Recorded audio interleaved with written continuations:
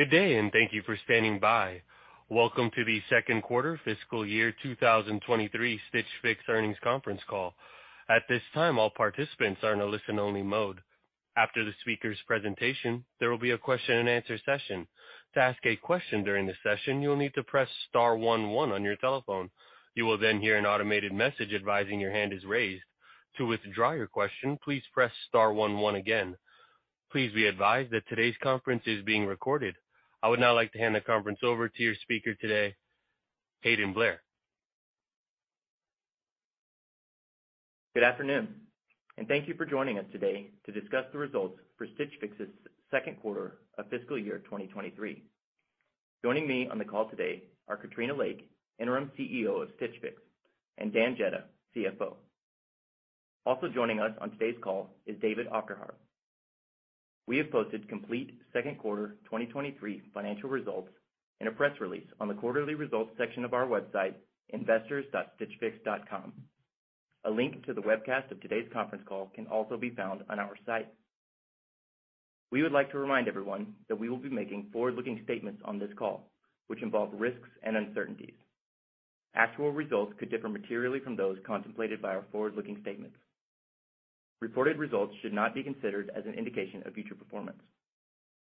Please review our filings with the SEC for a discussion of the factors that could cause the results to differ, in particular, our press release issued and filed today, as well as the risk factors sections of our annual report on Form 10-K for our fiscal year 2022, previously filed with the SEC, and the quarterly report on Form 10-Q for our second quarter of fiscal year 2023, which we expect to be filed tomorrow. Also note that the forward-looking statements on this call are based on information available to us as of today's date. We disclaim any obligation to update any forward-looking statements except as required by law. During this call, we will discuss certain non-GAAP financial measures. Reconciliations to the most directly comparable GAAP financial measures are provided in the press release on our investor relations website. These non-GAAP measures are not intended to be a substitute for our GAAP results. Finally, this call in its entirety is being webcast on our investor relations website, and a replay of this call will be available on the website shortly. With that, I will turn the call over to Katrina. Thanks, Hayden. 12 years ago, I was inspired by a very simple human problem: to help people look and feel their best. Now, as I find myself back as interim CEO, this simple mission feels more resonant than ever.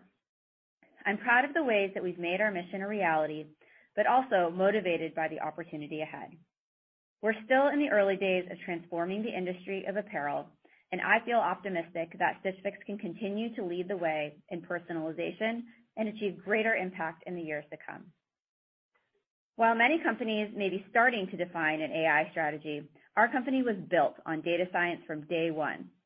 We have built technology and systems that leverage the best elements of human stylists combined with machine learning, and the billions of proprietary data points that we have around client and product interactions are rich, meaningful data sets that predict outcomes and help us to understand what clients need. At the same time, I realize we haven't met recent expectations. Striving towards an ambitious vision has resulted in a loss of focus. We must, now more than ever, deliver on the client experience, bring focus in our marketing efforts, and drive results for our shareholders. We have clarity on our path, long-term and short-term. Long-term, I continue to have great conviction that the market opportunity for a more personalized way to buy apparel is large and growing, and that we have a significant advantage rooted in our decade of experience in leveraging data to deliver personalization at scale. Shorter term, we also have clarity. We need to get back to a position of execution and profitability.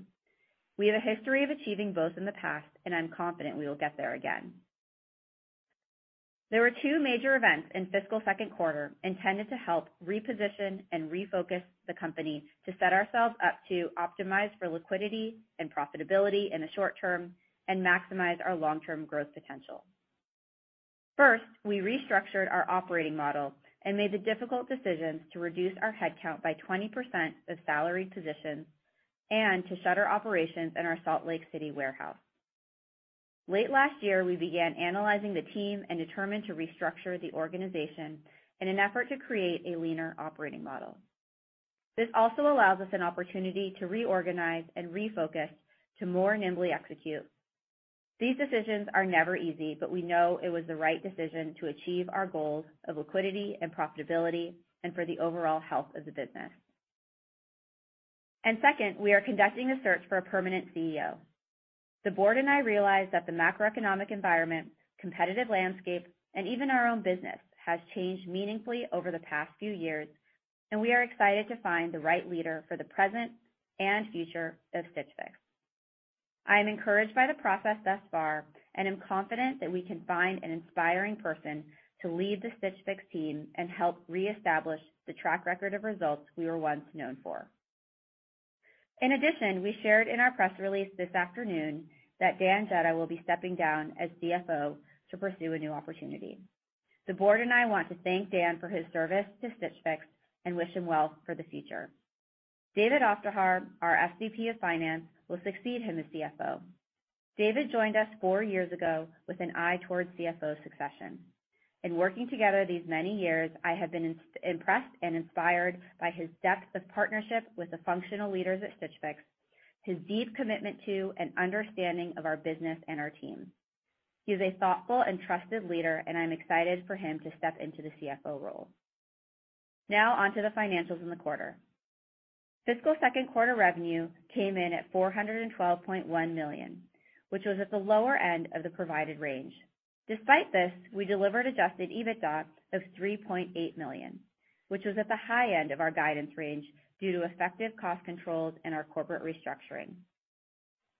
Dan will dive more into the financials later on, but before handing it over, I want to touch on topics in marketing and our product that demonstrate how the company is rallying around bringing focus and clarity to better deliver results for our clients and shareholders. Consistent with the broader company, our marketing strategy aims to preserve liquidity and achieve profitability while simultaneously attracting long-term customers to fuel a return to growth. This will be the case as we continue to refine our traditional paid channels, as well as diversify into under-penetrated channels we have yet to scale. We are also continuing to lean into client retention and re-engagement strategies in an effort to continue to increase engagement and optimize our CPAs. It's worth highlighting that our CPAs were down over 40% from a year ago, which shows, despite a significant reduction in overall budget, we are gaining traction in more effectively deploying our marketing dollars. Overall, we know these are the right things to focus on, and when combined with our efforts to maximize the client experience and improve retention, should maximize ROI in the short term and set the stage for a return to growth. Moving on to the client experience.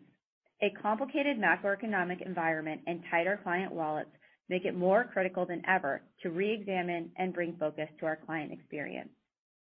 The ambitious vision we embraced for the past many months has resulted in a client experience that is less focused on our core areas of differentiation, and we believe that there is opportunity to drive long-term value by being really deliberate and targeted about the role of features and functionalities in the Stitch Fix ecosystem. As an example, we've recently refined our point of view on Fix Preview. Although at the highest level, Fix Preview has demonstrated a positive impact on AOVs, digging into the data, we see a more nuanced story.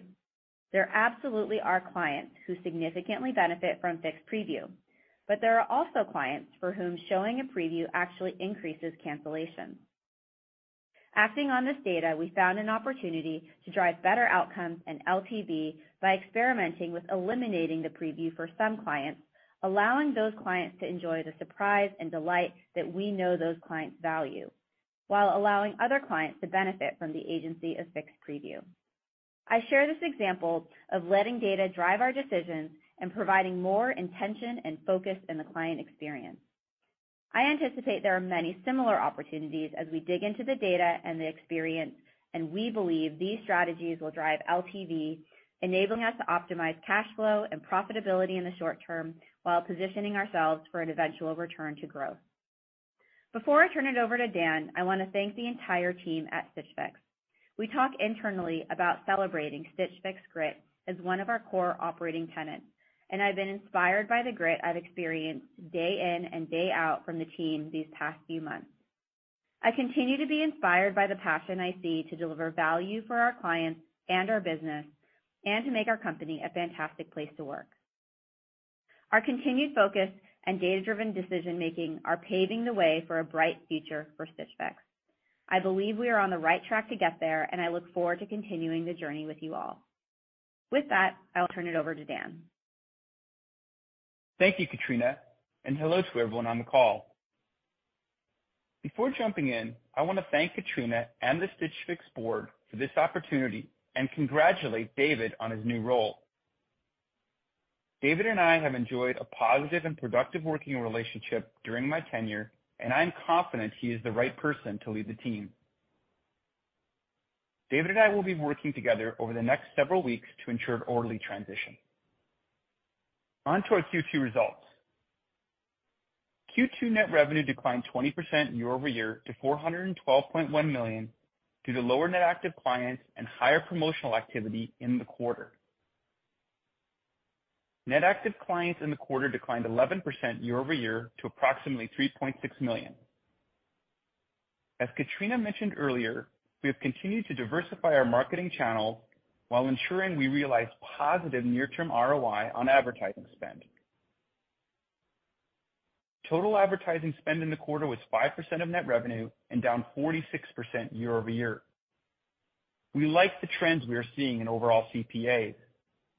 Even with the lower spend in advertising, we did see positive year over year in gross client ads in men's in Q2. And while women's and kids' gross ads were down year over year, our rates are improving in both lines of business. We do continue to see elevated levels of inactive clients and continue to focus on improving this with the right client experience. We expect advertising to be 6 to 7% of net revenue for the rest of the year, but will continue to be opportunistic if we experience the right ROI and lean in where appropriate. Revenue per active client declined 6% year over year to $516. While our overall average order value is holding relatively steady year over year, similar to Q1, our analysis continues to show that all client cohorts are spending less than in prior years. We expect this trend to continue through the rest of FY23. Q2 gross margin came in at 41%, down 400 basis points year over year, driven primarily by lower product margins due to increased promotional activity and higher product cost. Total transportation costs were also up year over year due to increased carrier rates. Sequentially, gross margin was down approximately 100 basis points from Q1 due mostly to increased promotional activity. We expect gross margins to be around 42% for the remainder of the fiscal year and are actively focused on improving gross margins as we see opportunities to improve product margin, transportation efficiency, and inventory efficiency over time. Q2 adjusted EBITDA came in at $3.8 million, reflecting our ongoing cost control efforts, including a reduction in force and the closure of our Salt Lake City warehouse. The adjusted EBITDA excludes $34.7 million of restructuring and one-time costs.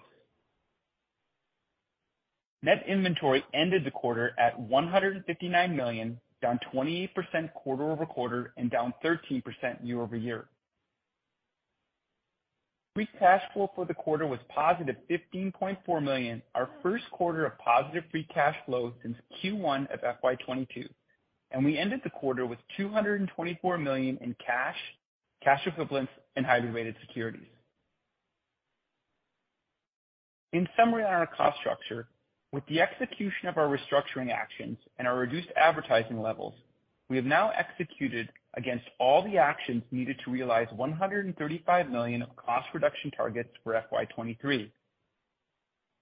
Additionally, we shipped our last Fix from the Salt Lake City distribution center at the end of January, and we have distributed the inventory across the remaining fulfillment centers in our network. We will begin to see cost savings from the closure in Q4. Our goal remains to achieve positive adjusted EBITDA and free cash flow in the short term, while continuing to position ourselves for profitable growth in the future, and we believe we are well on our way to achieving these goals. Now on to our outlook.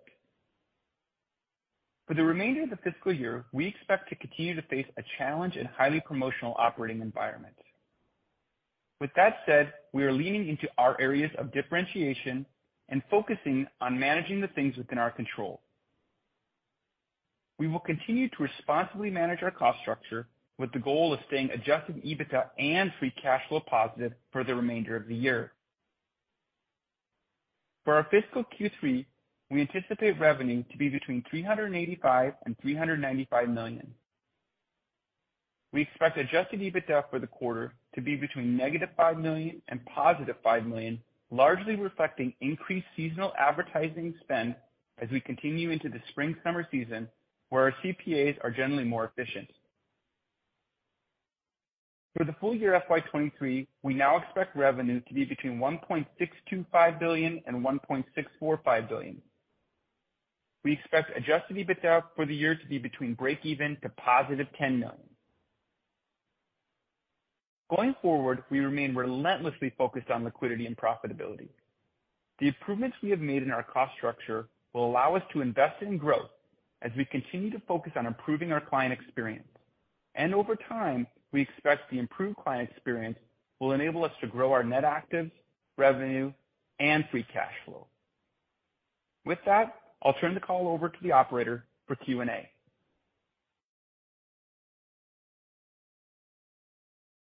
Thank you. As a reminder, to ask a question, please press star 11 on your telephone and wait for your name to be announced. To withdraw your question, please press star 11 again.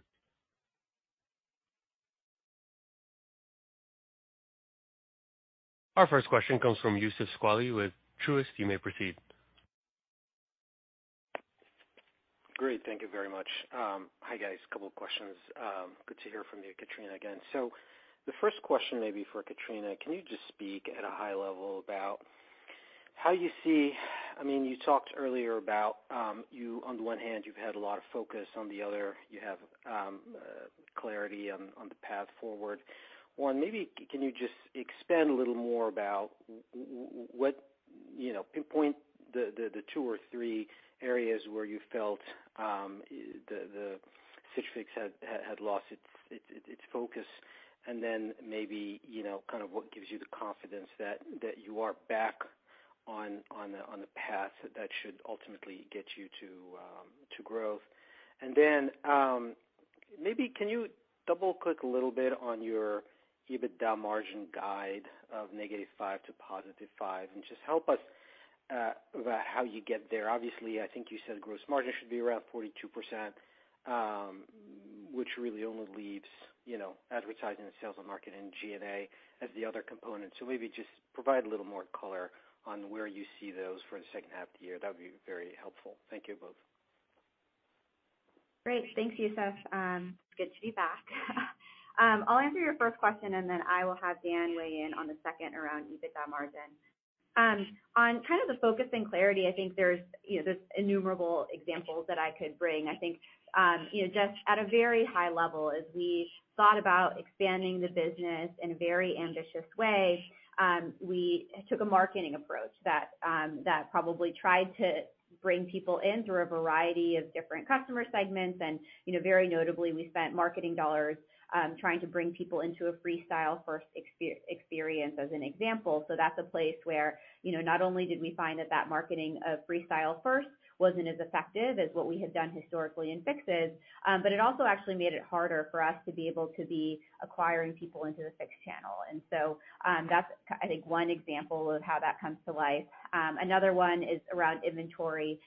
We definitely built up an inventory in anticipation of a Freestyle customer that, was a different set of inventory than Fixes and also more unknown. It was a customer we hadn't served before. It was a channel we hadn't served before. And so, there was more risk in the inventory. And going forward, we can use our 10 plus years of historical data to really be able to buy with confidence on the inventory side. And that's another good example of focus.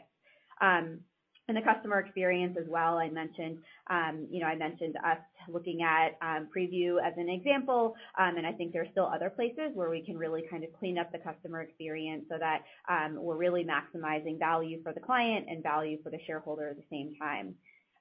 In terms of confidence back to growth, I think, there's a lot of places where, I think all of those places are areas where, on the inventory front, I think we can feel confident looking at what we're doing going ahead from now. And on the marketing front, I think we have near-term results that show that things are working. When Dan referenced that we saw customer acquisition costs down by 40% compared to last year, and to me, that's a great example of how Focus is kind of creating value in the business today, and I think we feel really confident that it's creating value in the business long term. Dan, you want to talk about EBITDA? Yeah, hi, Youssef. On the EBITDA guide, the -5 to +5. Again, I think we've provided obviously revenue and gross margin, and we also provided that 6 to 7% advertising number for Q3. We're going to be on the higher end of that 6 to 7% simply because as we enter our spring-summer season, it's a very efficient quarter for us. Katrina talked about it, and we're very focused on the efficiencies within our marketing channel. And we just feel as we exited Q2 and go into Q3, we're like what we're seeing. And so think of the Q3 as the higher end of that 6 to 7%. That leaves us, of course, with SG&A excluding advertising on a run rate basis. After our restructuring, that gets you to that -5 to +5 million. Of course, if we're not seeing the efficiencies, we won't spend the advertising dollars. So we feel pretty good about the guidance and of course, the level of spend that we're now targeting for advertising. And just to be clear, that $34 million that I think you mentioned in one-time restructuring costs and other, that hit the SG&A and expense line of 187 in Q2? It did. Okay. All right. That makes sense now. Thank you very much. Thank you. Our next question comes from Simeon Siegel with BMO Capital Markets. You may proceed. Hi, this is Garrett Klingshirn on for Simeon. Thanks for taking our question today. Just noticing in the press release, you guys noticed going back to more of a stylist-focused approach. Is that kind of a de-emphasis maybe a little bit from kind of Freestyle? Katrina, you just mentioned getting inventories right from within the Freestyle versus the Fix business, understanding how those are different. I'm just curious how you guys are thinking about that business going forward and how you're planning kind of how to work around some of the challenges maybe you've had there. Yeah, thanks, Derek. It's a good question. I think there's no question that Freestyle adds value in ways that Fixes didn't. And so I think the most clear way that we think about that is looking at the assortment data. I mean, we've shared in calls historically that we're seeing a different assortment being bought in Freestyle than Fixes. We're seeing more outerwear, shoes, accessories. And so, that says to us that this is helping to fill a different need for our clients. That being said, as I mentioned in the last question, I think, using Freestyle as a customer acquisition vehicle as an example, that was less effective. And so, what we're really trying to do is to say, where are our areas of differentiation? And personalization, styling are really at the core of that, especially if you think about our kind of competitive positioning relative to others. Those are spaces that we really uniquely own. And so as we think about what is the customer experience that best delivers against personalization, against styling, I think Freestyle can be a component of that, but we're probably thinking of it more as one ecosystem that has a more clear customer journey rather than thinking of it as kind of separate business units. Great, appreciate that. And just as a quick follow-up, I'm just looking at the 42% guidance for gross margins for the remainder of the year, and Dan, your comments on how the difference from 1Q to 2Q is about 100 bips of markdown pressure. Are you guys seeing kind of a return to markdown levels where you were, going back a few quarters? I'm just curious how you're planning about markdown pressure for kind of the back half of the year and kind of what you're seeing more broadly within your customers and their ability and their willingness to shop on kind of more of a full price level compared to kind of a discounted one. Yeah, the way we've talked about this in the past, and thanks for the question. The way we've approached markdown is really focused on where we think we have excess or the wrong inventory and using our Freestyle channel to move that inventory, and we've seen success in that, as opposed to the option of selling it out to a third-party liquidator. And so we've seen success in that, and we will continue to utilize that, although, as you can see from our inventory levels now, we've come down considerably, and we feel we've right-sized our inventory. We feel very good about the inventory position that we're in now in terms of total dollars. We still have some buckets to work through. And so we are using the Freestyle channel for that. And in the Fix channel, we are not discounting a lot. We simply aren't doing that. Clients love what the styling service that we give them. And we have not seen the need to discount in the Fix business, and we don't anticipate doing that going forward. Great. Thank you, Preston. Thank you. Our next question comes from Mark Altschwager with Baird. You may proceed. Hi, this is Amy Teske on for Mark. Thanks for taking our question. On the inventory point, as you've worked down inventory and pulled back on your receipts, what is your level of comfort that you now have the right type of inventory? So how do you think about the composition of your inventory between casual and dressy styles and product categories? Thank you. Yeah, I'll take that one. That's a great question, Amy, and thanks for asking it. First of all, we had talked about inventory in our Q4, again in our Q1 results, and how we had a lot of inventory and we simply needed to work it down. And we've done that, and a lot of that, of course, was getting rid of excess inventory and or the wrong styles or brands of inventory. We're in a much better position now. As I mentioned, we still have a little bit of work to do on the inventory that is going to be short term, and that's included in our guidance going forward. But we feel really good about the brands that we're targeting, and with a big focus on our exclusive brands, which are trending very well for us. And in fact, I'll just share that we did notice in January where we were soft on some of our exclusive brands. Our customers told us they wanted that, and we quickly pivoted, and where we were short on inventory, we chased back into it. And that's a great sign for us that our customers love our exclusive and our Stitch Fix only brands that we're selling. And so we're going to continue to focus on that in the very near term as we get into spring, summer, and then as we get back into fall, winter a year from now.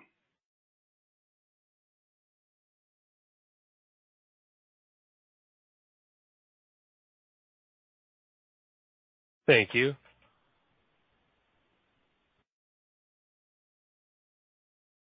Our next question comes from Ed Yruma with Piper Sandler. You may proceed. Hey, thanks very much for taking my question, and welcome back, Pat. I guess just a bigger picture question. You guys are really known for personalization. You've talked about this a lot today. Can you talk about competitive gaps? Do you think that your competitors have gotten better since the inception of your business? And maybe, Kat, if you have any observations of things that have changed adversely since you left and have come back there and looking to rectify quickly, we'd appreciate that. Thank you. Thank you, Ed. I think I got your question here. So in terms of just more of the competitive gap, honestly, I feel really strong about our capabilities, and we've been able to be in this business for 10 plus years with a history of profitability, with a history of being able to deliver cash flows, and there's not a lot in the competitive set that are able to claim the same thing. And so this focus that we've had around data science, the focus that we've had around personalization, I strongly believe that we continue to lead on that front, and I feel just as good, if not better, about that coming back into the role. In terms of things that I think your question was more of just like what has adversely changed. I think I spoke to it on the call, but I really do think it's focus. I do think hindsight is 20/20, and I think we had some really ambitious visions that we were chasing after, and with kind of chasing an ambitious big vision came a kind of reduction of focus on what I would consider our core differentiators, which are really around personalization and the styling. And so, I think a lot of what we've been talking about internally is just how can we make sure that everything that we are doing with our valuable resources and time are really focusing against delivering that for our clients and ultimately our shareholders, of being able to deliver an experience that feels personalized, for all of our clients and making sure that everything that we invest in achieves that goal. Thank you. Thanks, Ed. Thank you. Our next question comes from Trevor Young with Barclays. You may proceed. Great, thanks. First one, Katrina, just on the testing of discontinuing the fixed preview. Are you getting any sort of signal that keep rates are eroding in those circumstances? And then more, broadly, big picture, do you feel like the cost base is in a good place now to set the stage for recovery in some, future quarter after we go through kind of the reset on core fixes here? Or is there some work to be done and maybe even some reinvestment to be done on the tech side to get that into a better place? Just any thoughts on that would be appreciated. Great. Thanks for the question, Trevor. I'll take the first one and have Dan talk more about the cost basis. On fixed preview, one way to really think about it is to try to maximize the ROI and LTV of a given cohort. And so as we do some segmentation, we can see at a high level that overall we saw AOVs go up with the ability to have access to fixed preview. But once you dig in, there's going to be some cohorts where we see people more likely to cancel when they see a fixed preview. And so what we're really trying to optimize for are those LTVs. And so I think what we're able to do is to fine tune, a little bit more at a more personalized level of where we're going to be deploying fixed preview to be able to maintain that benefit that you mentioned to keep rate and AOV for the populations for whom we know that will occur, while at the same time reducing cancellations and making sure that we are retaining and engaging clients best in all of our cohorts by eliminating fixed preview from those who we don't think will benefit from it. And I would say also, from a customer survey perspective, like one of the things that we hear is that one of the real benefits of Stitch Fix is surprise and delight. And so to be able to, for some clients, you can think of it as a lack of agency, but you can also think of it as actually allowing people to have that surprise and delight. Somebody said to me, which I love this quote of like, as an adult, you just don't get a whole lot of good surprises in your life, and Stitch Fix can be one of those. And so we know there are clients who really, really value that, and actually being able to continue and maintain that for those clients is valuable and LTV positive for those clients.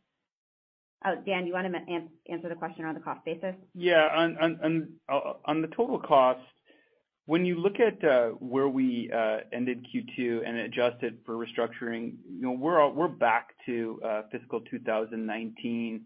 SG&A excluding SBC, and we feel very good about that. And going forward, and there's still more efficiencies to have. In my prepared remarks, you heard us talk about gross margin and the opportunities that we see there. There's further opportunity on our footprint to better monetize that as we reduce our corporate office space.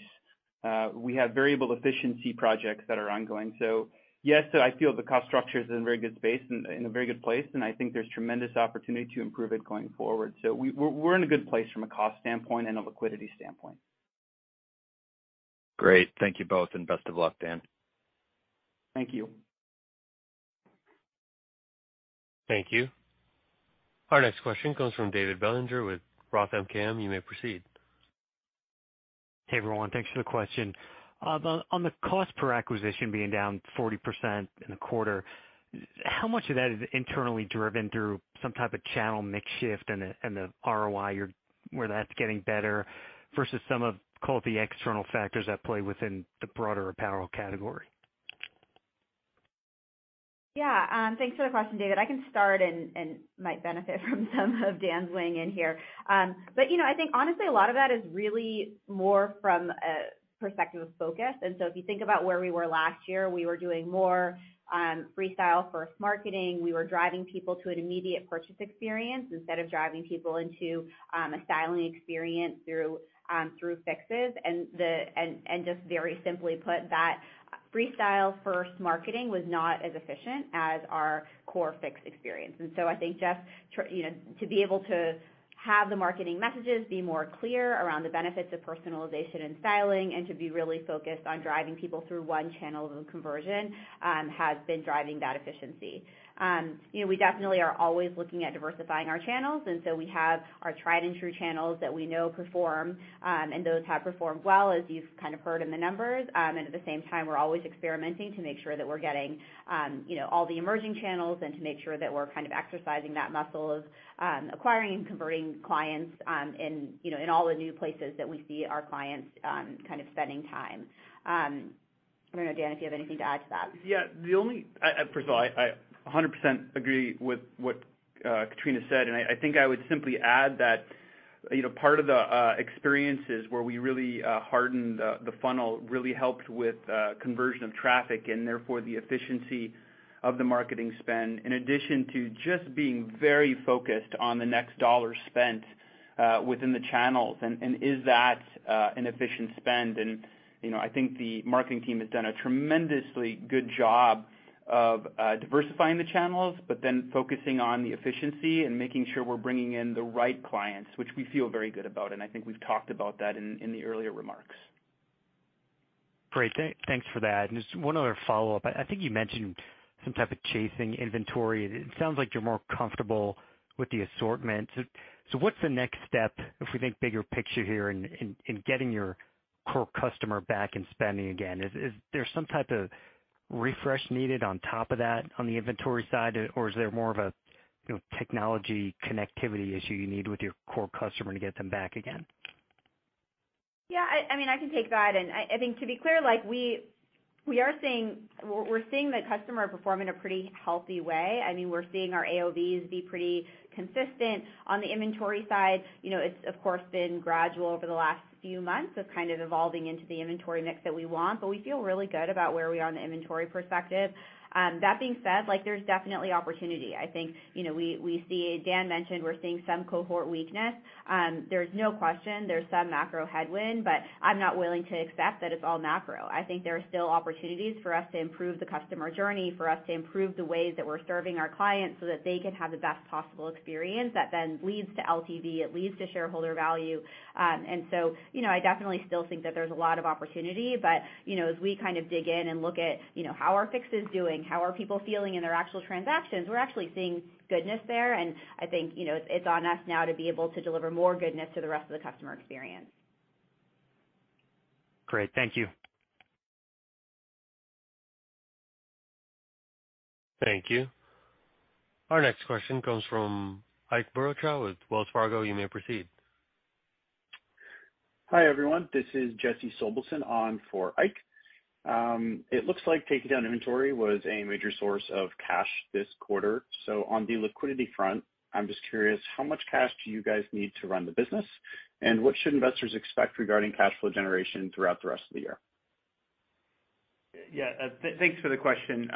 And so, yes, we did have a source of cash come from our inventory position, which we implied was going to happen last quarter as we brought our inventory down. And on a go forward, how much cash do we need to run the position?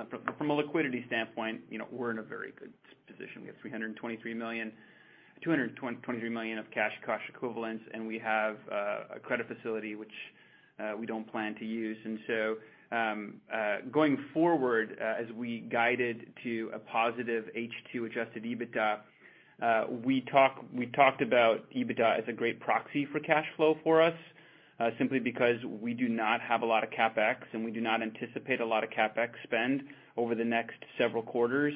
And so we feel that both our EBITDA and cash flow are trending positive for H2, and we'll give more guidance on FY24 at a later date. But overall, we feel very good about the liquidity position that we're in and the cash flow that we've generated in both Q2 and for H2 as we go forward. Great. Thank you. Thank you. Our next question comes from Blake Anderson with Jefferies. You may proceed. Hi, thanks for taking our question. I wanted to revisit the Freestyle topic and how the tone has seemed to maybe change a little bit on that. This is more of a philosophical one, but should we expect any strategic changes to that business before a new CEO is announced? Just wondering, Katrina, how much influence we could have on that business in the short term. Thank you. Yeah, thanks, Blake, for the question. We're always evolving the experience. And so at a very high level, I really don't see a big foundational shift in the strategy. I think the strategy of focusing on personalization, of focusing on styling, and focusing on the areas that we know are valuable areas of differentiation for our client, I think it's hard to imagine that we would deviate from that.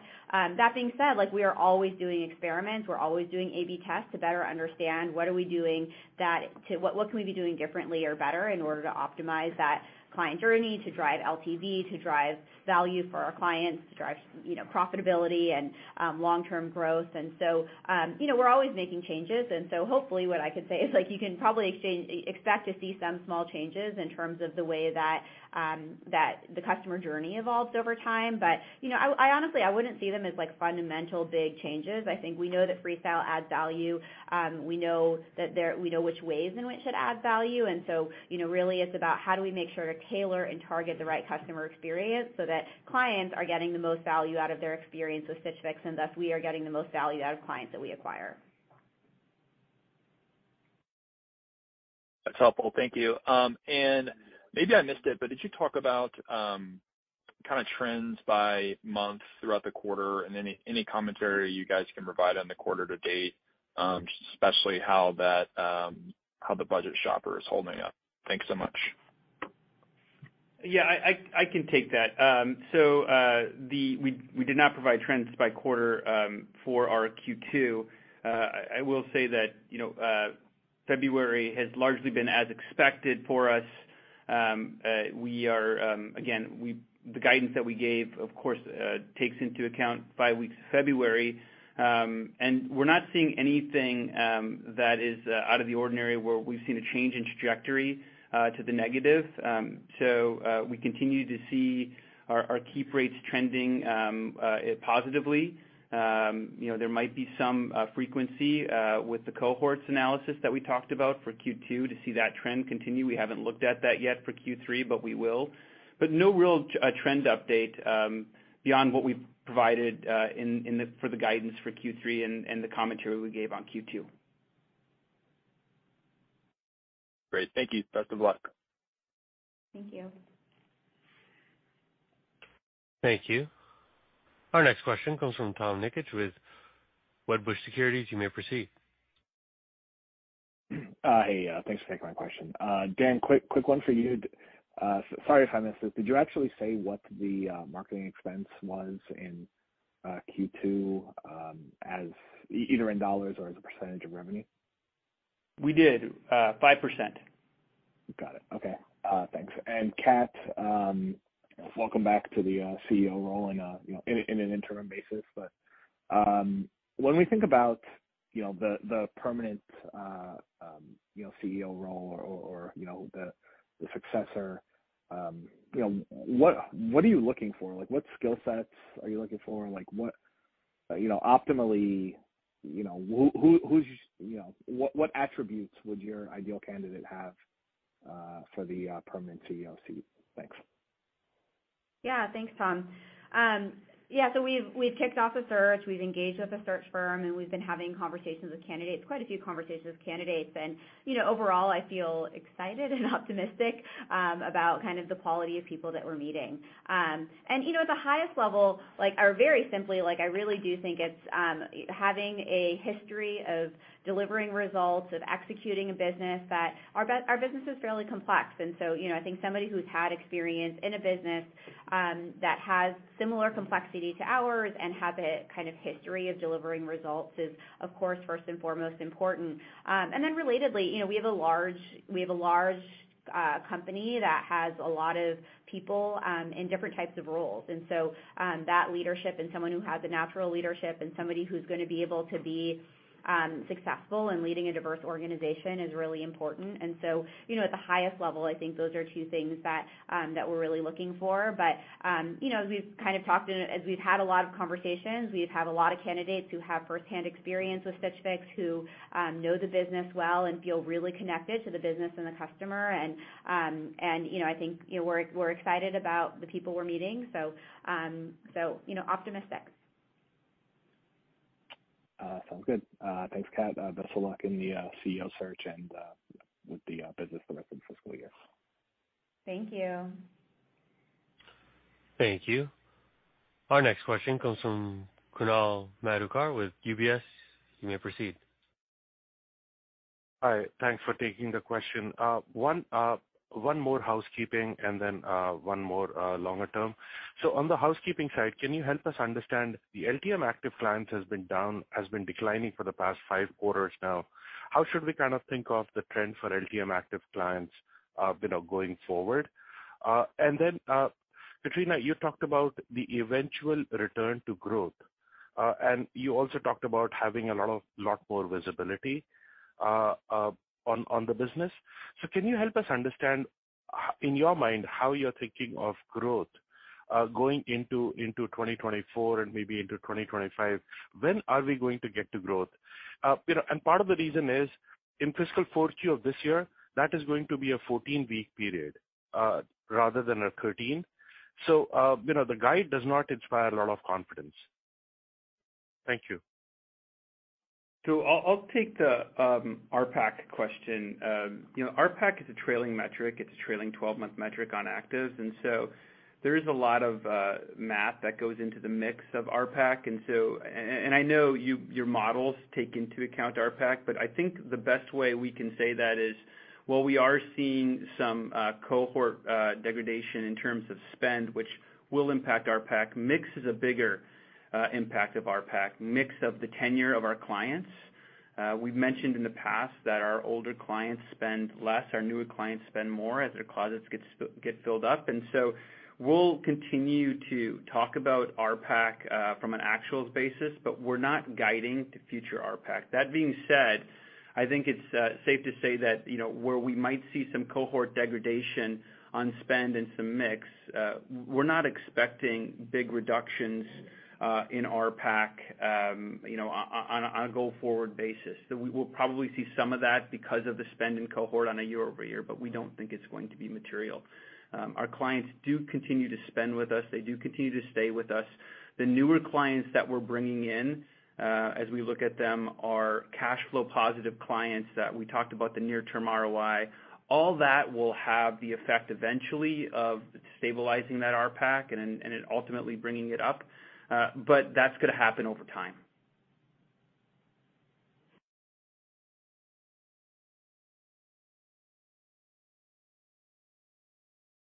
Thank you. Sorry, I think we want to get to is there a part? So the part 2 is more around how am I thinking about the eventual return to growth? Is that okay? Dan mentioned. I think I totally agree with everything that Dan mentioned, and I would just add also that in our business, so much of our business is serving clients that are returning, and that's a great part of our business. We generate a lot of revenue from our existing customer base, and so all of the benefits all the things that we are able to do to be able to make that client more valuable, and so all of the ways in which we can re-engage that client, all the ways in which we can offer those clients reasons to come back also add. And so, we're always thinking about new clients. We're also thinking about how do we make sure that our existing base is healthy. I think we've seen some positive signals that we've been excited about and feel really confident that we're doing the right things and the things we need to be doing right now.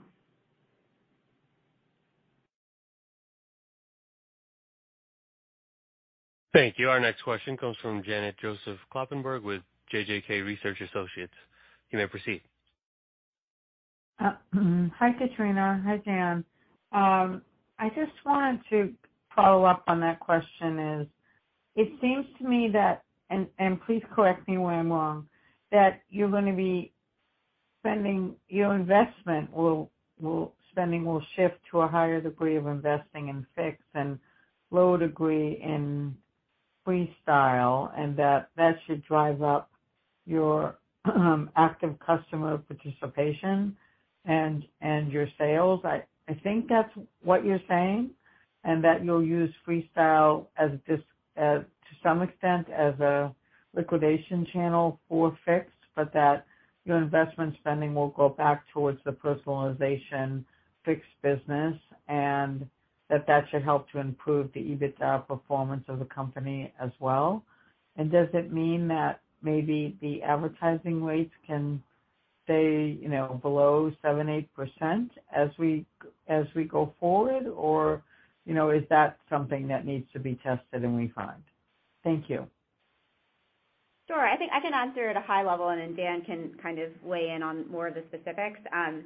But I think at a high level, the way to think about it is that we are really focusing the business around personalization and styling. And yes, Fix is a very big part of that. And having a more focused messaging from a marketing perspective helps us to drive marketing efficiency. Having a more focused point of view around who the client is. I think one of the challenges with trying to acquire Freestyle first clients was that, we were definitely deviating from our historical client and trying to have many different messages and to actually have an assortment that back that. And so simplifying on the inventory side also delivers efficiency. Freestyle definitely still has a role to play in order to be able to help our client to fill in their closet, to be able to engage in between fixes. And so we definitely are going to continue to have, to be thinking about how does Freestyle add value to that client experience.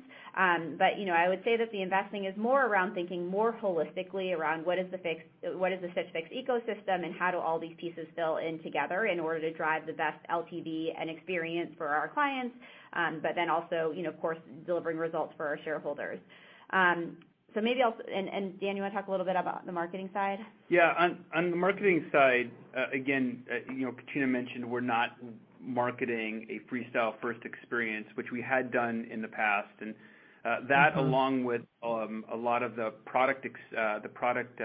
client experience improvements we have made, it just has allowed us to focus on that fixed first client in a very efficient way. And so while the advertising drop year over year seems large, when you look at the clients that we're bringing in, we're seeing very efficient spend. And that was the point when we talked about men's actually being up on a gross ads basis and women's and kids improving, while still down year over year, improving from current trends. That's with that 46% reduction in marketing, in advertising. So we do anticipate to stay on this trend of lower advertising spend, but focusing on the right client, the fixed first client, and then having Freestyle be a very important incremental opportunity once the client is in the door and engaged in the Fix business. It still is a material part of our business and will continue to be. Freestyle, that is. Thank you both so much. Thank you. Our next question comes from Dana Telsey with Telsey Advisory Group. You may proceed. Hi, good afternoon, everyone. Kat, welcome back for the interim period. As you think about the near term and the long term, on the near term, how are you thinking about the core customer, what they're spending on, pricing, how you're thinking of brands, and how do you think about the differentiation between the Freestyle and the Fix in terms of whether it's AUR or captivating the customer? And then on the long term, obviously new processes, it sounds like, are being put in place right now. What do you see as the most incremental driver to return to growth under the hood in terms of operations or logistics or processes? Thank you. Thanks, Dana.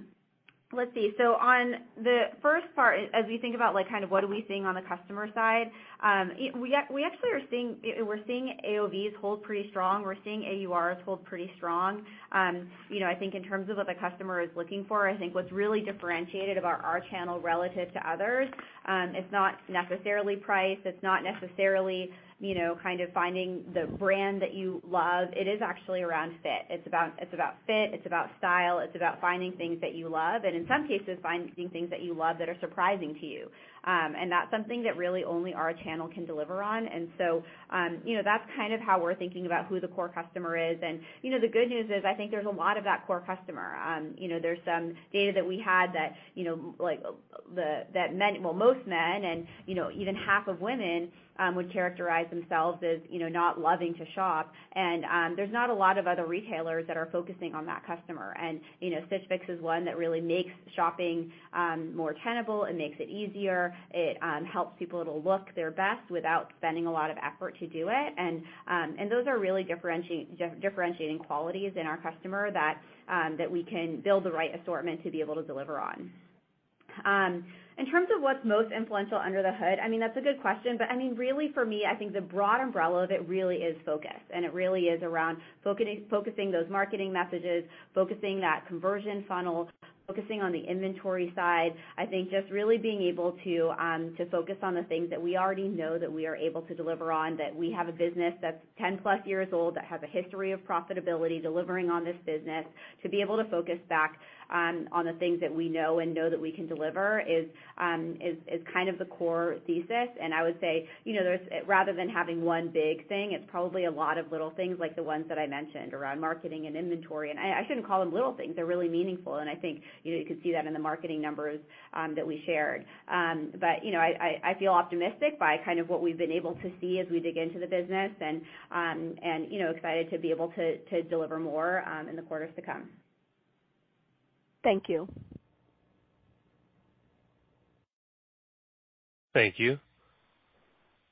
Our next question comes from Mark Mahaney with Evercore ISI. You may proceed. Okay, thanks. 2 questions, please. Katrina, you talked about marketing diversification into newer channels that have yet to scale. Can you provide a little color on what those newer channels could be? And then secondly, I was wondering if I could just get you to comment on sort of macro trends. And I realize there's a lot of other factors going at play here. You've got year-over-year revenue declines pretty consistent in Q1, Q2, Q3, and Q4. So my sense is that maybe overall macro trends are soft, but kind of consistently soft, or kind of riding along at the bottom. But can you just comment on whether you think macro trends in the consumer demand trends are at the margin further softening, stabilizing, or possibly recovering? And I know there's a lot of other factors going on, but I wondered if you would just address that question. Thank you. Great. Thanks, Mark. So first on marketing diversification, I think, it's probably some of the obvious, but, we've done some experimenting with TikTok that I think has some promise. We've done some experimenting in YouTube and trying to think about how does YouTube fit into kind of our overall conversion funnel. And then actually return to organic is definitely a big place too. I think, we've seen being able to use influencers, both I think well-known influencers, but also more of what you would call like micro-influencers be effective. And that's definitely been a part of the history of Stitch Fix is, some of the very early years of growth of Stitch Fix were driven by that kind of at the time was more bloggers, but more of those micro-influencer categories. And so, that's another place that we're making sure we rebuild the muscle in. And in terms of macro, I wish I had a crystal ball and that I could tell you what's happening. From what's happening in our business, we see AUR and AOV actually, be pretty stable. And so, I think the places where we would expect to see macro headwinds would be probably around more conversion and customer acquisition. We've seen some success there as we shared in this last quarter, but I think that's a place that, you could anticipate, that there could be some headwinds.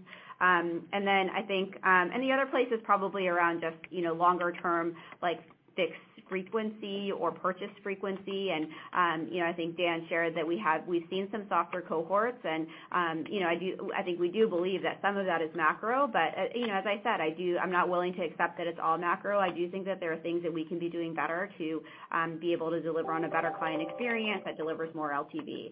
And so, I don't know, Dan, if you have any pontification to add, but, I wish I could give you a solid answer on what to expect.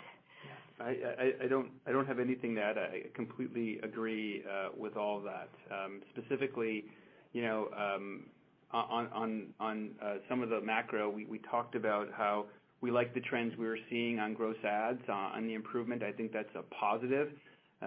But we are still seeing some elevated inactives, and that's something that we're very focused on fixing with improvements in the client experience. And we do believe a lot of that, of course, is macro related. Okay. Thanks, Katrina. Thanks, Dan. Thanks, Mark. Thank you.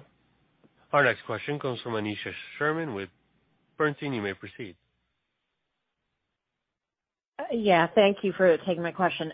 So continuing on the theme of the macro and the consumer demand behavior trend, last quarter you talked about the consumer being more judicious with their spending and frequency declines. It sounds like you've seen that again. Is the mix shift or higher demand for own brands over national brands, do you think that is part of it?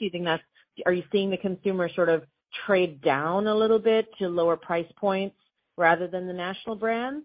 And if so, does that change your national brand strategy that you've been talking about for the last few quarters on, increasing your mix of national brands?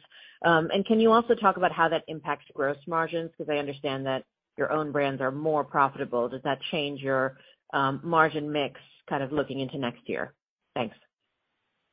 Great. It's a great question, Anita. I'll answer the first part, and I know Dan is chomping at the bit to answer the gross margin part. Yeah, I mean, I don't know if I would say that it's necessarily mix shift that's driven by macro, but I would say, like, historically, it's very interesting in our channel. Historically, national brands do not perform very well in Fixes. And I do think, Fixes are a place where the apparel is kind of the most stripped down version of itself, and people are really looking at those Fixes to say, is this my style? Does this fit me well? And brand is like a very tertiary, kind of consideration beyond those. And so historically, we've actually not seen national brands perform very well in Fixes. And so a lot of the intention around bringing national brands into the portfolio recently has been to support a better Freestyle experience. And so, I think candidly, like, those brands haven't performed as well in the Freestyle experience, although better than in the Fix experience. But I think longer term, the national brands will probably be a smaller part of our portfolio going forward, as the way that they were historically with Fixes. And I would actually really position that as a positive of being really a testament to our personalization. And at the end of the day, like, even if it's not a brand that somebody recognizes, if you're delivering jeans that fit someone's going to buy them. So Dan can speak more to that on the gross margin side.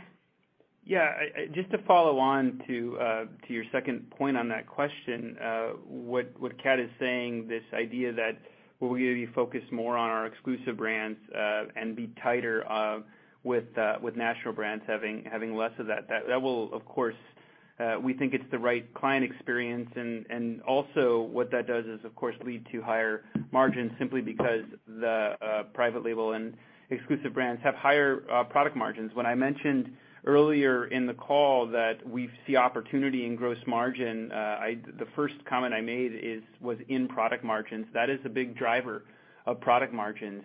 So as we get tighter with that, we do expect margins it to positively impact margins. We do have some national brands that we're still inventory that we're still working through, although it's not a huge number, and we'll get through that. And we feel very good of the impact. Our focus will be on product margins. It will also have the impact of making inventory more efficient, which is a huge positive to cash flow. So we feel good about that strategy and how it'll impact the financials.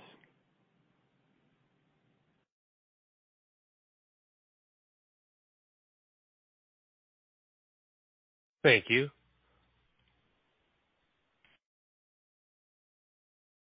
Our next question comes from Noah Zatzkin with KeyBanc Capital Markets. You may proceed. Hi, thanks for taking my question. Kind of along the lines of the macro questions, but maybe I'll ask it slightly differently. With Stitch Fix traditionally being, a full price business, how would you kind of frame or how do you kind of think about parsing out the impact of the broader promotional environment in apparel and what that's had on Stitch Fix over the last couple quarters? And with others in the space talking about inventory beginning to be right-sized, or at least having line of sight to more right-sized inventory positions, how are you thinking about potential upside in the model should the promotional environment begin to normalize over the next couple quarters? Thanks. Thanks, Noah. Yeah, it's a good question. I mean, it's, Stitch Fix has been, I would say, kind of oddly resilient to promotional periods. And, I think we see some marginal impact, but not really as much as you'd expect. And, what we see is, like, in the Fix experience, like, first of all, I don't think people are coming to Stitch Fix in order to find a deal. That's not the primary intention. Of course, we need to do right price all the time. There's no question about that. But I would say that, like, people aren't coming to our channel in order to get a deal. And so what that means is people are actually coming to our channel because they want clothes that fit them, because they want to refresh their wardrobe, because they want things that are their style. And so as a result, I would say that, we see, like, our AOVs and our AURs have kind of held pretty strong. And so I would say that we see maybe less of what you would expect in terms of, like, the highly promotional environment right now. But, I would say my hypothesis is that it probably impacts conversion more, where, that there are probably going to be fewer people that, as they're looking at, their budgets, and as they're looking at where are they going to spend fewer dollars that they might have in a bank account, that, like, refreshing a wardrobe might not be as high a priority as it might have been 10 months ago. And so, I would say our hypothesis is that, our existing clients that are in the ecosystem, are relatively stable. Like, I think there probably is a headwind a little bit on the customer acquisition side that hopefully as things let up and as we see things turn up the other way, that will alleviate and make things easier for us. But, I would say that it's a little bit of a unique proposition within Stitch Fix. That's not a perfect analogy to the promotional environment that you see outside of our ecosystem. I'll take the second part of that question, which I believe was a question on inventory, and I hope I'm interpreting that correctly. But from a standpoint of where we see inventory going forward related to the macro and what we're seeing in our focus on our exclusive brands, is we do expect our inventory to be more efficient. When you look at our the way we report turns externally, we've been as high as 6 turns in the past, and while that was pre-Freestyle, we do believe that we are going to see improved efficiency in the back half of this year, simply because we've taken our inventory down as we ended Q2, and we do not expect significant changes for it to increase. It may ebb and flow a little bit quarter to quarter, but we feel very good about the inventory efficiency, and we expect on a net inventory basis to be back above 4 in H2. Thank you. Thank you, and this concludes today's conference call. Thank you for participating. You may now disconnect.